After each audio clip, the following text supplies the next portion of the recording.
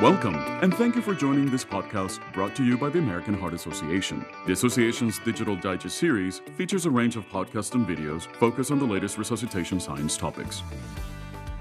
Hello, everyone, and welcome to the ECC Digital Digest series. My name is Ash Panchal. I'm an emergency physician, and I am so pleased to have you today because we're going to be talking about something which really inspires me. And hopefully, you guys will take something away from this. Our topic today is inspiring action, why lay responders are the key to cardiac arrest survival. Now, this is something which is very near and dear to my heart because this is an area of my research, and this is something that I have dedicated my life to trying to change. I want to improve the outcomes for patients who have cardiac arrest outside the hospital. And now we recognize that cardiac arrest is a significant public health problem. And one of the key solutions is bystander CPR. Now, I am so honored to be joined by two amazing individuals. First, I'm joined by Katie Dainty. She's a PhD social scientist and a cardiac arrest researcher. And I'm also joined today by Brianna Colquitt, who is a nursing student and a bystander CPR advocate. For me, this is one of those things that changes people's lives and really gives them another chance. I mean, these people have died, and through the work and the things that we do for them, we are hopefully changing the direction of this death into another life and somebody who is going to do great things in our community and be there with their families. And so I do want to throw this over Brianna a little bit. I want to hear a little bit about you because one of the things that really struck me when I first met you and we started talking about this is how excited you are about bystander CPR and your advocacy towards it. Can you tell me why this is the case? Yes, so I am actually going to share my story. So my story takes place back in August of 2018. It was my senior year of high school.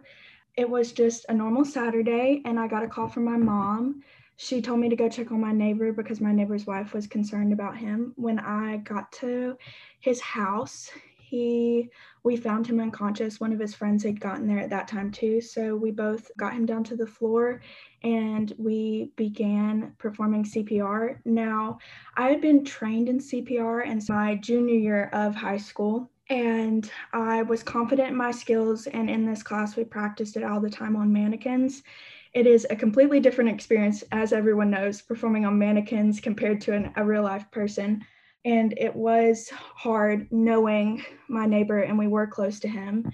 I performed CPR for about 8 to 10 minutes before the paramedics got there. When they got there, they took over and they took him to the hospital. I was close to the family, so I ended up following behind the ambulance. And when I got to the hospital, unfortunately, we found out that my neighbor did not make it, but I was told by everyone at the hospital that I did everything correctly. I did everything in my power by performing CPR and doing all the things that I had been taught, and I did everything correctly.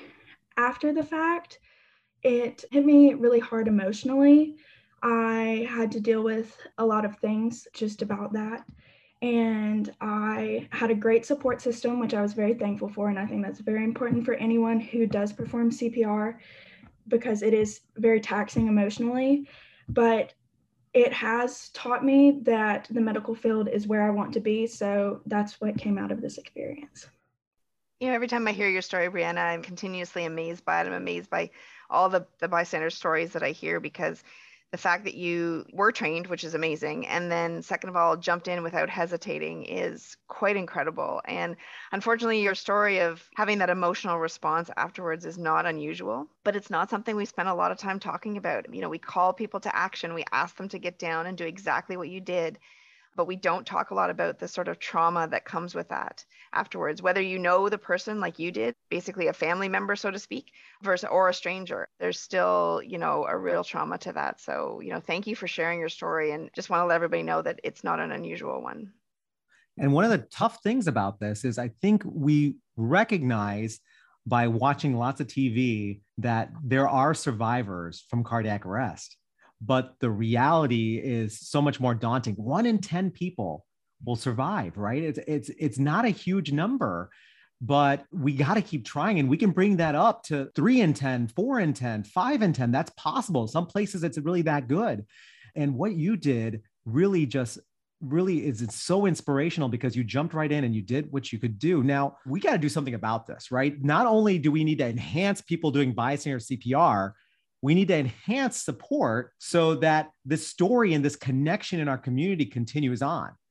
Now, one of the things that we do at the ECC is we provide guidance and we look at the research to see what kind of guidance is out there. And one way we do this is by developing scientific statements. And there is indeed a scientific statement specifically on bystander CPR and the bystander experience. Now, the most recent scientific statement on this topic, understanding the importance of the lay responder experience in out-of-hospital cardiac arrest. Now, we are lucky, and I didn't plan this at all. Of course, I planned it. We're lucky to have Katie Dainty here, who is the first author of this statement. And I kind of want to hear a little bit about what's out there right now when it comes to the research and what were the big high points you took away from this? Sure.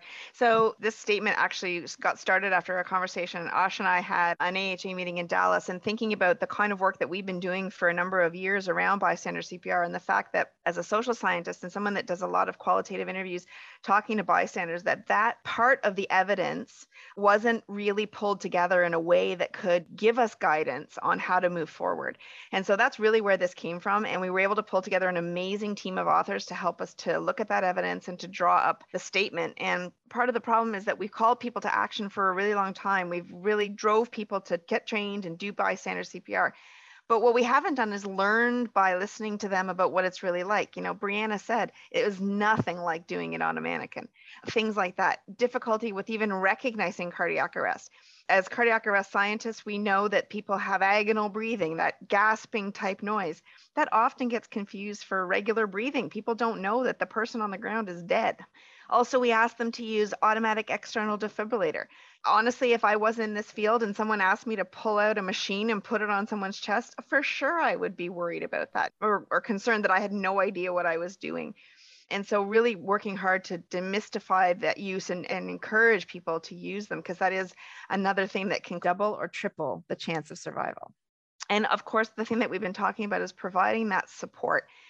Recognizing that when the ambulance comes and takes that cardiac arrest victim away, the bystanders are sort of left standing there. And whether it's a person that you love and you follow the ambulance like Brianna did, or whether or not you were a stranger to the event in a public cardiac arrest and you're left standing there, how do we help people kind of deal with that? Whether it be euphoria, a lot of people feel like, I am really excited that I was able to help someone.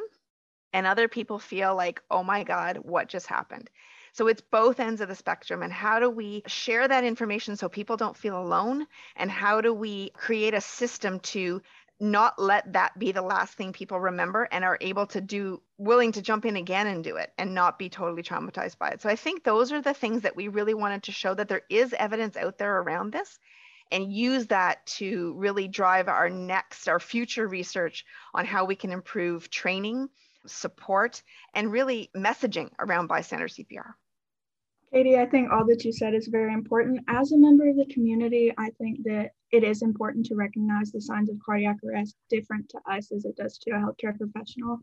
Also, AEDs can look scary to someone from the outside, so just education on how to use them. And then also the emotional side of stuff is super important. After you perform CPR, there is a lot of stuff that you deal with and a lot of emotions that come with that. So those are all three important. So Katie, thank you so much. So 3 big highlights: recognizing cardiac arrest, demystifying the magic box called the AED, and providing the support for our bystanders after an event.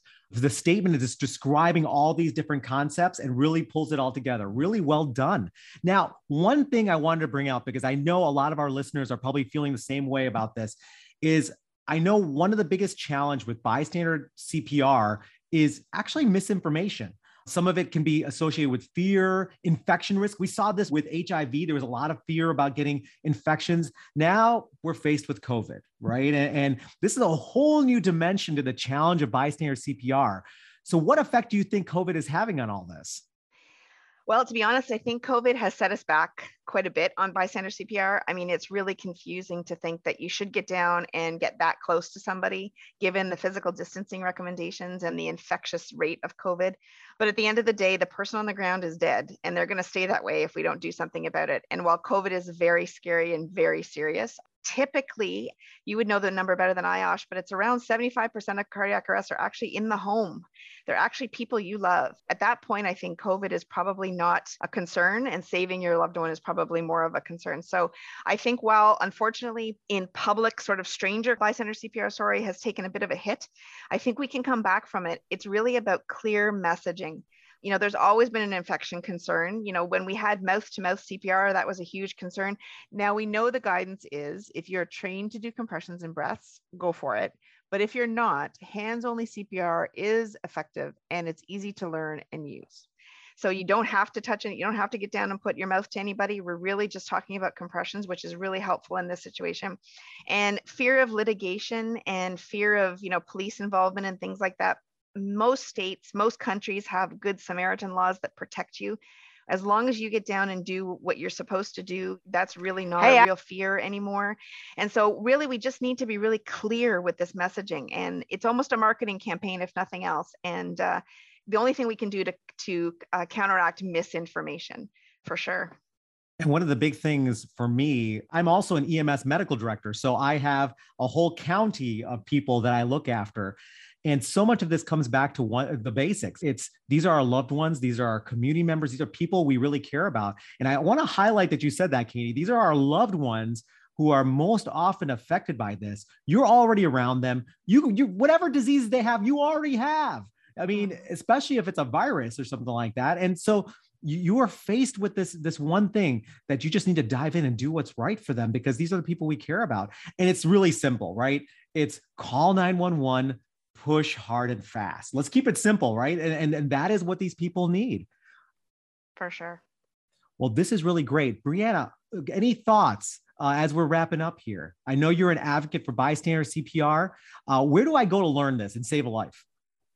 So we have great sources actually at our fingertips. One of the easiest ways you can do that is just go to YouTube and search a credible YouTube source like the American Heart Association and just find training videos there. And then also you can go to the AHA website and find a class near you.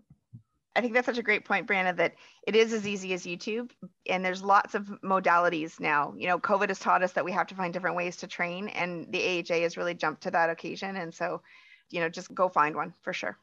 No, perfect. I love it. That's the exact ideal transition. Thank you both. We've talked about the importance of bystander CPR. We've talked about how you could use yourself can be part of the solution and get trained. We've talked about the bystander experience and how we can learn more about how this affects us and how we can help support other people. Thank you again for joining me today on this podcast. Thank you, Ash. You did a great job leading us through the discussion. And I'm just so excited for this statement to be out and for it to really take us into the next 20 years of research to improve the situation. And thank you so much for letting me share my story. Oh my gosh, it is our pleasure and my honor to hear it. So guys, the statement's out. Go take a look. More importantly, for every one of you who's listening, get trained, go save a life. Thank you so much, guys. Have a nice day. Views expressed in this podcast do not necessarily reflect the official policy or position of the American Heart Association and the American Stroke Association. For transcripts of this podcast and more information about resuscitation science, please visit cpr.heart.org or engage with us via social media using hashtag ECC Digital Digest.